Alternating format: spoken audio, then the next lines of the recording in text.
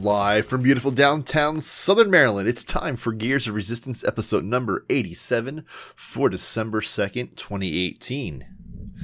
It has been a few months, as usual, and we're just going to decided to do one today, because why the heck not?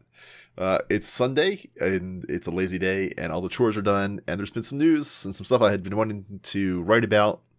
And so instead of writing about it, we'll talk about it. And that way I can placate my desire to talk and hear myself speak. All right, with that, let's go ahead and jump into some things. Well, actually, so what have I been doing? Outside of actual work kind of stuff, we've been, Red Dead Redemption 2 came out, and I'm kind of addicted. I'm not going to lie. There's an addiction to it. It's a Grand Theft Auto open world meets the Wild West, and I don't play a lot of games because life. But I was a few months ago was debating was I was going to get Fallout 76. I've played the previous Fallouts and I kind of like it. Played Grand Theft Auto before, kind of like it. Never played the original Red Dead Redemption. And I don't play. I don't think there's ever been a video game I've actually ever completed. Maybe the original Mario Brothers was the only game I've actually, as far as I can recall, have ever completed. I get ADHD with games, and I'm like, I'm done. So, anyway, I've been playing that, and it's pretty good. And I guess I haven't played Fallout 76, but I guess I made a good decision. It seems like there's a lot of upset people with that. But anyway, that's just a little glimpse into the boring side of life, or the resting side of life, or the whatever side of life. But let's talk some open source hardware, some cyber stuff, some Steam topics. And pardon me as I eat my pineapple as well. I'm trying to get healthy. I'm like trying to do the end of the year before the New Year resolutions, like end of year resolutions. That way I can say that I did it all the way through the year from when I made the New Year's or end of years resolution. So I feel good about myself. I say, hey, December 2nd, I said for the rest of the year, I'm going to eat healthy, exercise. And if I do it all the way through the end of the year, which is like 29 days, I'll feel good about myself. At least that's the theory. Anyway, let's see here. Let's jump into it. First story, California to regulate Internet of Things technology. If I can bring it, why is it not? You know how every time you want to do something, and when you do it, it doesn't want to work. Anyway, so we'll talk about that and what the solution is. Anyway, so California to regulate. This comes from PlanetZen, Planet Citizen combined together.com. It is a bill that I guess here in this past election season here in the U.S. Could become a legislative standard for the rest of the United States. It was California Senate Bill SB 327, Information Privacy, connected devices. It aims to establish basic security rules for the collection and processing of personal information from connected devices. This law also applies to connected vehicles, including most passenger cars sold today. It has been demonstrated that without proper protection, a connected car can become a severe security risk. For instance, a hacker might use the vehicle's connectivity to gain control of its systems. That's a little bit, I mean, it's certainly possible. I think it's a little bit less if you've actually seen what it takes to do some of these hacks. But then again, you know, the amount of connectivity in vehicles, yes, will be only increasing over time. It certainly won't get less. So I guess California, again, being the home of Silicon Valley that lives with, you know, this is kind of like their front lawn. I guess they're trying to be proactive. We'll see. It's one of those things where certainly I think living in it now where a lot of people, and even people that are kind of, I would say, more supportive of laissez-faire, I think in the whole Facebook and the elections here in the U.S., I think a lot of people, and for better or worse, majority rules, is looking for perhaps introducing regulation to regulate certainly social media, but technology in general gets, if you don't live this world day to day, you just see technology as just this big massive world. And so when people say the tech world, they you talk about regulating, I think you think obviously everything goes under that bubble. Nerds like myself will delineate, will carefully demarcate things. Well, that's social media, that's tech, that's Internet of Things. These are different, but in most people's mind, tech is tech is tech. Especially when you start, when you can take your your walking and your fitness tracker and connect it to Facebook through the internet and post your things. Most people don't see how that that there is no line of demarcation. So we'll see. Again, this is I get regulating the businesses to be good behavior, but the bad guys, again, you can engineer security. It's one thing to do privacy; it's another thing to do security, I guess, is my point. Maybe that's a little myopic or whatever, but I think the point is certainly regulating the business, to be honest, is one thing, but to think that you're going to regulate security to where the designers, the engineers actually build, it's not that they're not trying to build things. I guess in most cases, I don't think they are. People are trying to not build in security. It's just, it's reality of the complexity of these systems. Even something as simple as your fitness tracker. But we'll see.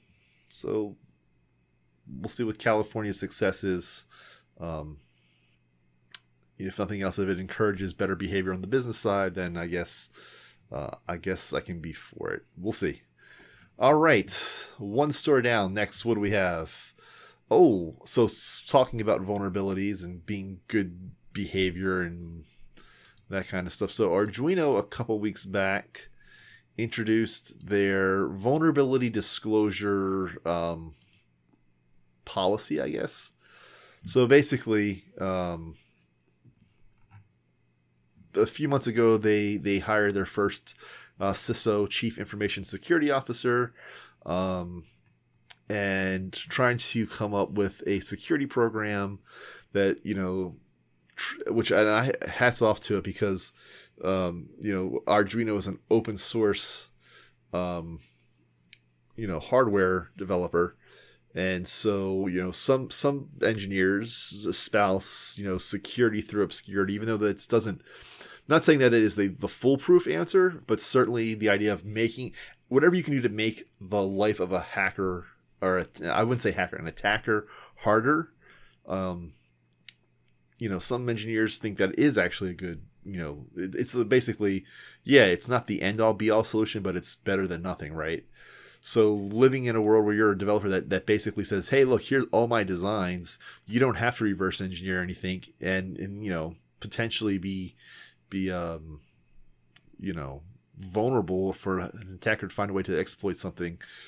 Seems like it's a pretty lofty job, pretty big job. So anyway, let's go ahead and read the statement here. It says, and this is all I should say,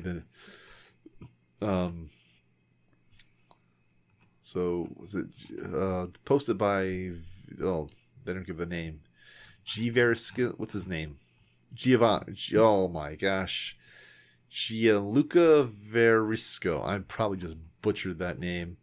Obviously Arduino came out of Italy, so I don't speak or even really have a good feeling. So anyway, the new CISO writes, today I'm thrilled to announce the first release of Arduino's Coordinated Vulnerability Disclosure Policy. We have some great reference we're putting together, and this reason I wanted to talk about this was some of their what they're using as their baseline is HackerOne's VDP guidelines, SEP's report on software vulnerability disclosure in Europe, and the U.S. Department of Justice Cybersecurity Unit's VDP, again, vulnerability disclosure policy framework. We took into consideration the recent Senate testimony of experts in vulnerability disclosure and the role of hackers' complaints strengthening security. Dropbox's announcement on protecting researchers in 18F, which I believe is GSA's, I think is like their little internal innovation cell, which is a government US GSA. I wanted to personally thank Amit El-Azri Bar a doctoral law candidate at UC Berkeley. I guess he was helping to work on this. So, the idea is if you're a researcher, right? If you're a security researcher and you find a vulnerability, we're still in this gray world where depending on who you're researching or whose products you're looking at, you might get slapped with, well, the idea of you're researching it, you're not doing it for nefarious purposes, but this thing is you still, in some people's mind, hacked them. So people are, and this unfortunately it leads to then if people do find a vulnerability, they don't disclose it, which really just makes everyone vulnerable. So basically, this whole policy is to help tell the developer community, hey, we are going to put in the legal framework to protect everyone involved so that people can disclose security vulnerabilities without the fear of the legal ramifications that some have felt. So anyway, kudos to Arduino. I think this is a long part of their professionalization. Some engineers will disagree that Arduino has, life beyond the maker DIY community. I think completely the opposite. Whether or not they become a mainstay, I think certainly though they have been and will continue to shape the industry as a whole into making products kind of less, or embedded electronics to be less magic, less black box, less voodoo required, and something that's more approachable by, yes, DIY, but also professional engineering community as well. So anyway, that's that. Let's move on. So talking about security. So Tesla, if you do own a Tesla, if you're lucky enough to own a Tesla, I guess they had their little your little key fob to get in was hackable. So basically, and this is one where is much more likely that it could happen. A lot of these, IoT vulnerabilities, like there's so many caveats as to what actually has to occur, that the likelihood, while it's technically feasible, the likelihood is kind of low. But this one was actually pretty simple. Basically, I guess, the key fob is wireless. It detects when you get close to your car. So basically, your car's always listening, your device is always sending, your little key fob sending out. If you're a bad guy, you could just sit outside your person's house, eventually with some pretty inexpensive hardware. I'm guessing maybe like a Hack RF1, but not sure. Capture those codes and then replay. Then you can open the car, steal the car, and go. I think Tesla, if I recall correctly, you can purchase a new updated, there's a key fob and a software update you've got to do to protect you from this. But the point is anything, vulnerabilities exist. It's just reality. And going back to the other story of being able to engineer it out, was this something that Tesla should have designed at the first? I don't know. I don't know if this was something that was like, there's just the idea of the lack of imagination. You sometimes there's so many things you're trying to accomplish that you miss little obvious things. So I don't try to bash the fact that technology is complex and we are still in a very early stage of figuring out how to integrate security into design versus just being a bolt-on kind of mindset. Moving on, let's see here. What else do we have? Boom, boom, boom. Talked about that one. The mass less.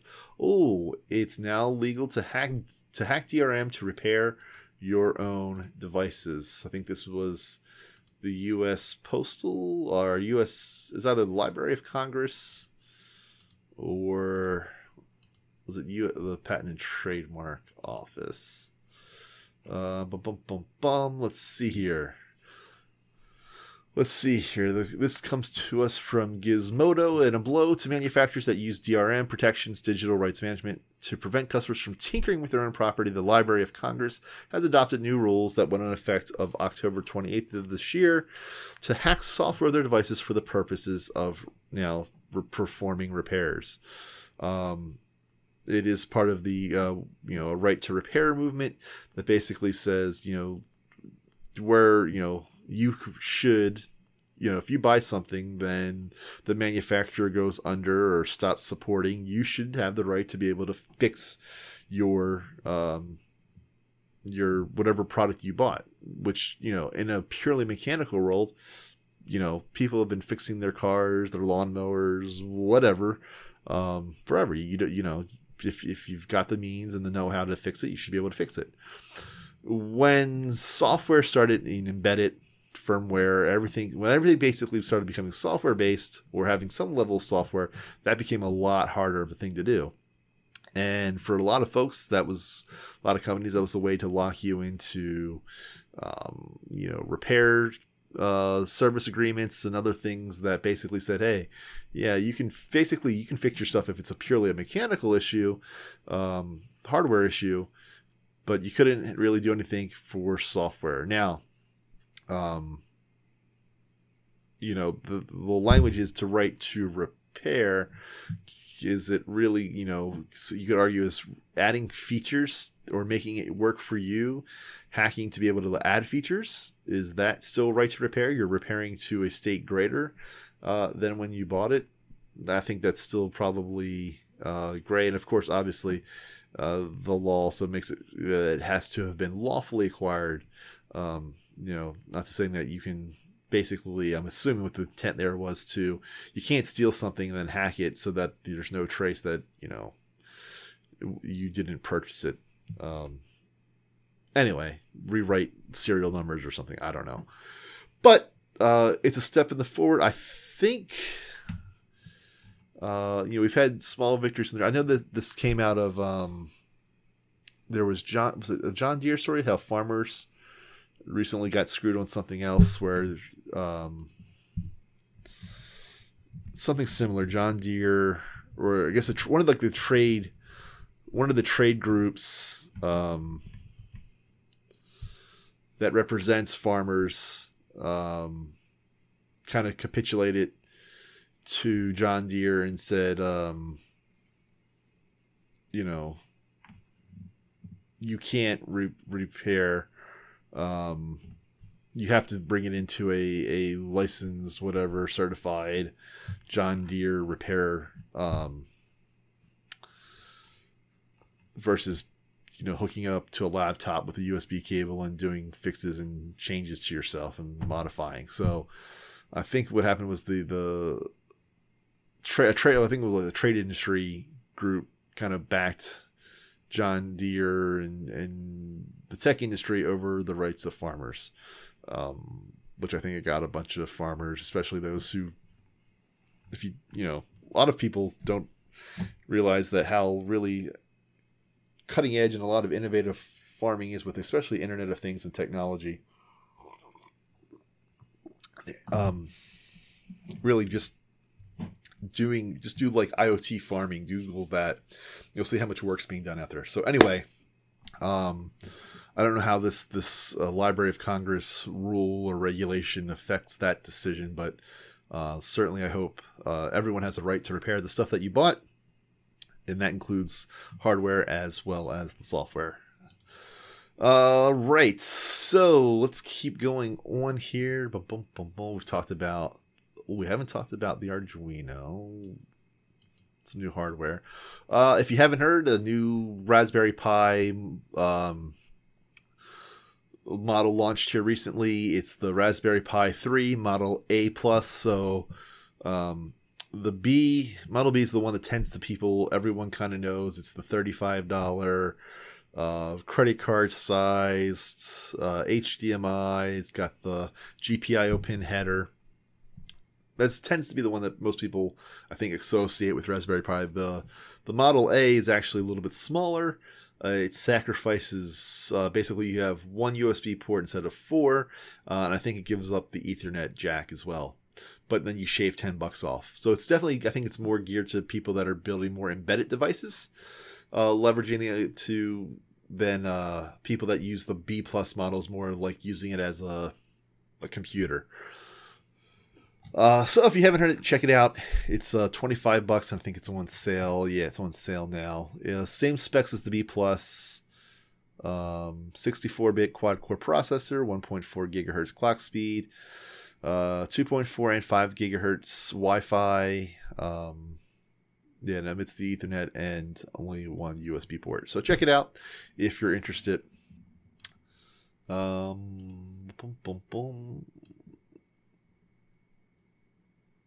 Let's see here, some other things. Dragos, so I think it's a Maryland-based company up by my old stomping grounds up here by BWI. They're a cybersecurity firm that just raised $37 million to help do research into securing industrial systems. That's kind of my kind of niche field, cybersecurity with the respect to building automation and whatnot. So that's cool. That I think again we were serious about getting with cybersecurity. Cybersecurity is starting to get serious in the business sense. Your websites. I know when your target breaches people. I think recently here, I think 500 million people got attacked, or there's Marriott got attacked, the hotel chain, and I think it was like 500 million people's information got leaked out. So, that's the thing, is it still happens, even though we've obviously over the last few years have put a lot more social pressure on companies, as well as, just a general, companies generally don't want to get attacked. Now, that's the business systems, your traditional, your website, your servers, that kind of stuff. But we haven't really done so much with building automation and in the physical infrastructure, and how much that stuff is in some ways more vulnerable.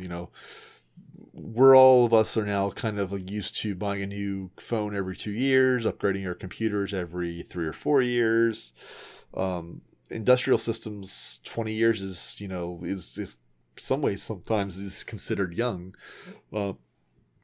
So how do we build in a world where security vulnerabilities are constantly revealed, and yet we tend not to upgrade those systems, but every 20, 30 some years. So I don't think no one's really kind of cracked that nut yet. So So so we've talked about Arduino, we've talked about industrial control. Let's bring those two worlds together. And we talked about Raspberry Pi. So we'll bring those three stories together.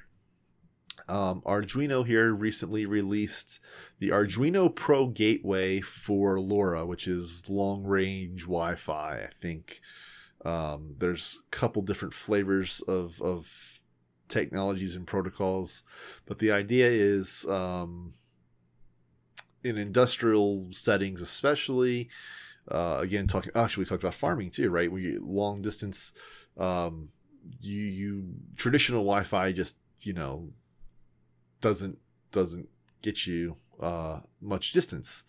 So there's other communications protocols out there to help with that. And again, if you say Arduino's solely a consumer facing organization, then why waste time like what they've done here recently with building a hardware to support the CAN bus that is used by cars and or automobiles or any sort of vehicles, drones.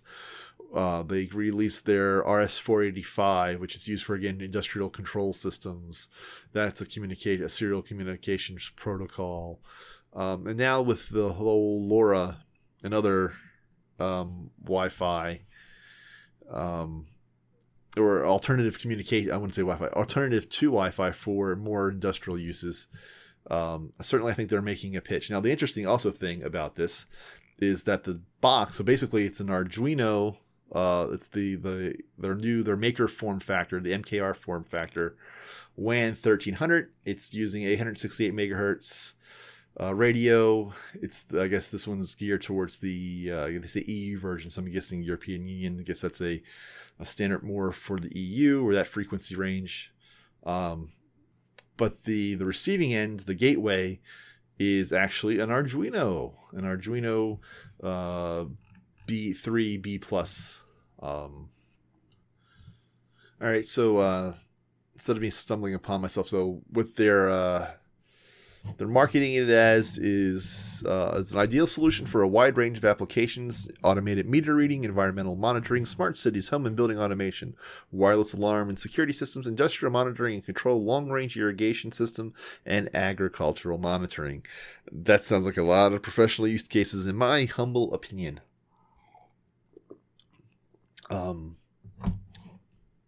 me continue here. The gateway can be used globally and enables multiple channel management by supporting advanced features like listen before talk. It allows users to transmit at higher power on the first free channel, achieving longer ranges than conventional gateways for LoRa. The gateway features an advanced Mbit EMB LR1301 micro PCIe module, hosted by a Raspberry Pi 3 B+. It comes with an aluminum enclosure. The gateway was pre-installed with an optimized packet forward and a carrier-grade network server for LoRaWAN that is running on the Arduino cloud provided by A2A Smart City. So I'll have to look into what that is. But don't get wrapped around. Oh, the other thing is it's this package, which again comes with the Arduino running and the additional hardware and the software. It's 350 pounds or euros, 350 euros, which again, we're certainly, I think, which is about what, 400, currently about $400 US. So, certainly that's a cost where, the hint of Arduino making a pivot to professional use cases. It's certainly conceivable that someone could, for personal projects, spend that money. If it was something like, if you had if you had a greenhouse or something. But then again, the question is really, would you? It's, the point is, it's the distance. It's like the whole goal of this is to cover vast quantities of land, real estate. And I don't know, maybe it's just lack of imagination, a lot of personal use cases for that couldn't be met with just your run-of-the-mill Wi-Fi. Anyway, let's see here. I think we've talked about everything. There is if you're into, I won't go into it much, but if you're into model trains, there is a protocol that has been made or available called the Universal Railway Bus that runs on Arduino. That's on the Arduino Project Lab if you're interested. I thought that was kind of cool. I'm into the idea of getting making miniatures of anything. Either you're making stuff for like Dungeons and Dragons or for cosplay or model railroading, and so anything to make to add a little bit of electronics and magic to that kind of stuff is pretty cool. So I'll share that if you're interested. And I think that's the big story. So obviously it's the time of year, it's the holidays, it's so we have Christmas, Hanukkah, Kwanzaa, Festivus. I'm not sure when. I don't think Ramadan falls. It's on a different calendar. But anyway, the idea is it's the holiday seasons. New Year's will be here. So people, this tends to be the time of year, right, wrong, or different, capitalistic or not. And I will say guilty. I'm a capitalist by nature. That people buy stuff, and hopefully for gifts, but if not, so been looking for alternative, like, you can go on Amazon and buy kind of the, whatever, your normal commercial line products. But been looking around for some more non-traditional purchases. There's obviously Kickstarter, Indiegogo. I've also been playing around with Tindy and Crowd Supply, which is more for specifically like places to somewhere. Some of them it's in between, like a mix of a traditional quote unquote store and early investment, kind of like with Kickstarter. And so found some cool things on there. One is, and I think they've set up their own website now. I found it on Tindy originally, or maybe it was Crowd Supply.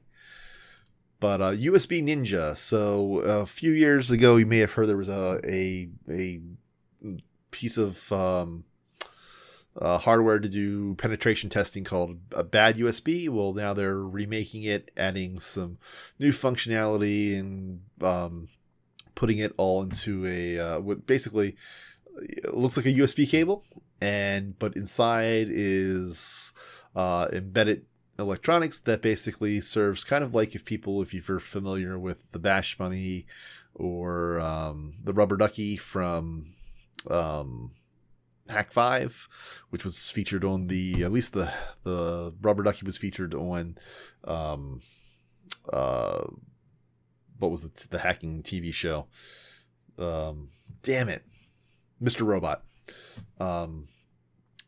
This one, it's kind of cool. It's Bluetooth enabled, so you can control it remotely with either a smartphone app, or you can buy a little remote control. But it also has like a magnet to enable or disable the functionality, right? So you run a little magnet over it to enable. So I'm assuming there's like a little some sort of magnetic sensor. I don't know if it's like a read relay or something. I don't know. It has to be something. I would guess it has to be semiconductor because it's tiny. It's fitting in there, so it's probably like a semiconductor based. But if you're into penetration testing, basically you can hook up this device. You can put a payload onto it, again, like Rubber Ducky, then leave it hanging around. People plug it into their computer, can plug into their device. But basically, it's a way to do some. I always say I'm a white hat kind of guy, so penetration testing, security inspection, seeing what's vulnerable. Certainly, though, it can be used for nefarious purposes if you were so inclined. But check it out. They have it's usbninja.com is their own website now. And there's different levels of products based on what I can tell is it looks like how much range do you want the Bluetooth? If you need something you're hands on, or just something that you can activate remotely from a great distance, then the prices go up. Some other things on Crowd Supply that you might want to consider taking a look at. Some things I've circled on my Santa's wish list. The Tiny FPGA BX. I think it launched a few weeks ago, maybe a few months ago. But if you're looking to getting into the embedded world with field programmable gate arrays, it's certainly something to take a look at. The Arduino Vider 4000 is another opportunity. There is also, and this is one I've looked at, and I haven't taken a deep dive, but basically it's called I2C Driver. It's an easy to use tool for controlling I2C devices. And I think what it basically is, you can, basically it kind of lets you bit bang the I2C, but says that it can help it makes it a lot easier to debug I2C devices without, like today, imagine if you had like an I2C sensor, an I2C or I2C. What do people say? I say both interchangeably, depending on, I guess, I don't know how tired I am or how much bourbon I've drank. But you basically, the idea is you would have to take an embedded board like a microcontroller, write some test code or find some test code, and test the device under test that way. This is a piece of hardware that basically it's like a universal test piece without having to write your code. So you can plug this in, then you can interact with your I2C devices via your PC and kind of do some testing of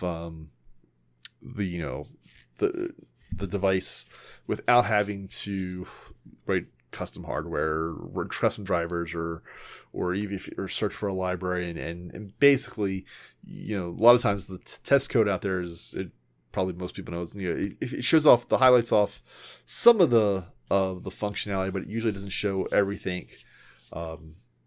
When you're down to this device, the I2C, what do they call it, driver, by Xcamera Labs, and it's actually pretty reasonable. It's $29. So it looks like it has like a USB port on one side. Looks like it can talk up to 3 devices at once, I'm guessing. And there's a little LCD display on there, so you can actually see. You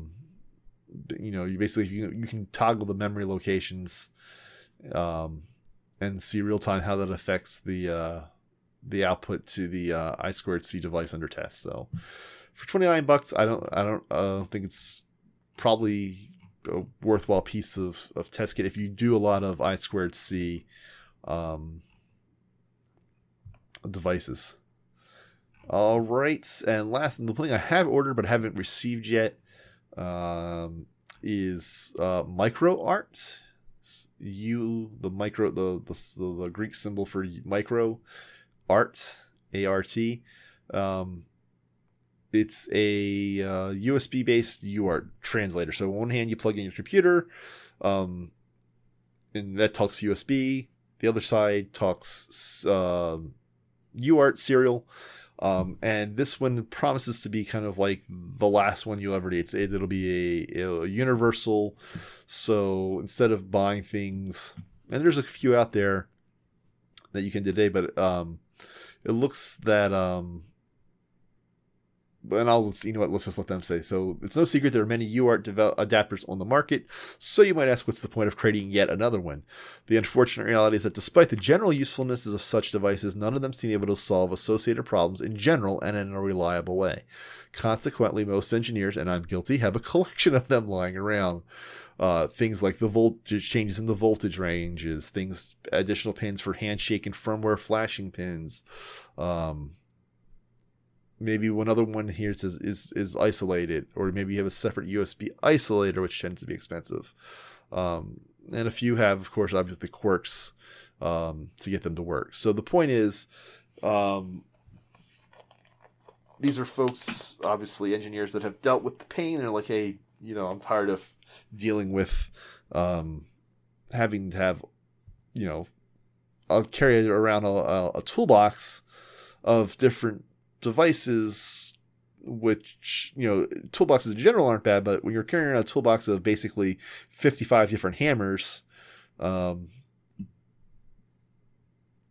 saying, well, they're all kind of do the same basic functionality. Why can't we make something that that supports a lot more than just single use cases? So again, I have I don't know, you say if you kickstart it or what do you do on crowd supply, but basically I've backed it. I haven't received it. They say that the orders will be shipping by the end of this year. So we'll see. But I want to bring it up now because 'tis the season. If nothing else, you could, if you want to buy something for the little nerd in your life, you could buy it and put a little picture or something in a box and say, hey, you're getting this eventually. And I think that's all I wanted to talk about. Yeah, I'm at 38 minutes, which is kind of my goal is to do these at 30 minutes. So I think that's all the stories. So it'll probably be another, maybe spring when you hear from me again. But I am doing pretty good with writing at least weekly articles that go up on EE Catalog, or excuse me, monthly that goes up on EE Catalog. And then I've just got a bunch of blogs talking about Internet of Things and communications over on Mouser.com/blog. And what else do we have? Oh, we just did a cool project with, I won't go into too much details, but just imagine a Galilean thermometer, but built with 21st century embedded electronics. So that's going to be a cool project that's going to come out to show some work on sensors, embedded Internet of Things. We're going to take our data and send it up to the cloud. So check that out. That should be coming out soon on Mouser as well. And then we're going to actually start an Arduino Veeder, the FPGA board. We're going to start a project with that. Details coming soon. But it's exciting. It's basically brand new hardware. It's kind of like when the Arduino Yun came out, and there's a bunch of new concepts to learn. Talking between the CPU that ran the Linux kernel, the Linux operating system, and then the traditional microcontroller that did your traditional Arduino like stuff. So there's certainly, with the FPGA now, it's kind of like that too. There's a lot new. There's different concepts. They're still fleshing it out. I think it's still kind of like a work in progress for them, for Arduino, and we're going to kind of see how much damage we can do while it's kind of like still in this beta phase. So look for that too. That'll be one with Mouser as well. And with that, I will go ahead and shut up. So thank you all very much for listening. Check us out, gearsofresistance.com. It's the holidays, and this is the time of the year when I tend to actually be available and do things online. So we might get back on Twitch and work on some projects over the winter break. Show off some tools and tips and things that we've learned over this past year, and do some new projects. So thank you all very much for listening. gearsofresistance.com. Check that out. And till next time, stay quirky, keep it steamy. And I feel like I was going to say something different now, but I can't remember. So thanks for watching, and see you next time.